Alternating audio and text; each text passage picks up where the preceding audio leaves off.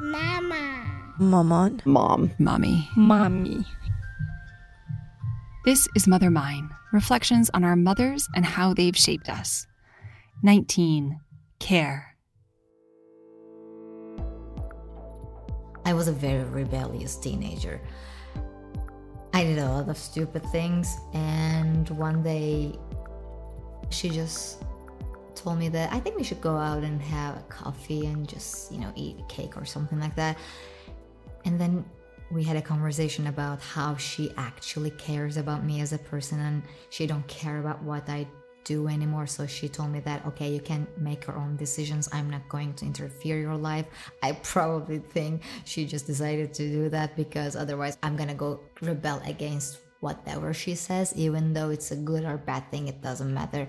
I mean, it did not matter back then. Then I thought, I guess she's just like a regular person, that she cares about me. Previously, I thought about her as just like a rule-based person, that she doesn't have like a soul or anything, but she had like some kind of rules that I had to follow. And then we did bond.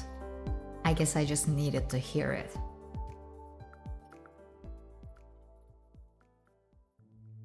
I guess the way she laughs, she is a very funny person, and she sometimes can be so cynical, and I like it when she's in that kind of cynical mood, because then I feel like she's like my friend but not my mother, so that we can have more friends-like conversations. In her life, I want her to be selfish sometimes and just take her time, just don't care about her children or work or anything. And it usually starts as a nice conversation, and then I got mad and I started to shout for some reason. It just doesn't make any sense. I'm working on it, trying to be calm, but yeah.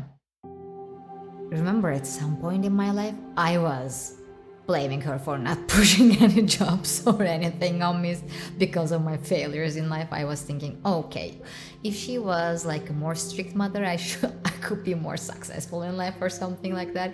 It's unbelievable. I mean, I think that I haven't told her that, but still. Now I feel like, okay, I was lucky because I never feel like I should make my mother happy with my grades or with my lifestyle or with my job. And she prioritized being happy, and she repeatedly reminded me of, so money is not gonna make you happy all the time, or just friends not gonna make you all the time. Health is the most important thing. And then, you just try to find happiness out of your job or money. When you think like that, you just feel less anxiety. So I knew as long as I'm happy, my mother is going to be happy, so I did not have that kind of pressure that I have to be successful in life so that she can be finally happy. I did not get that kind of feeling.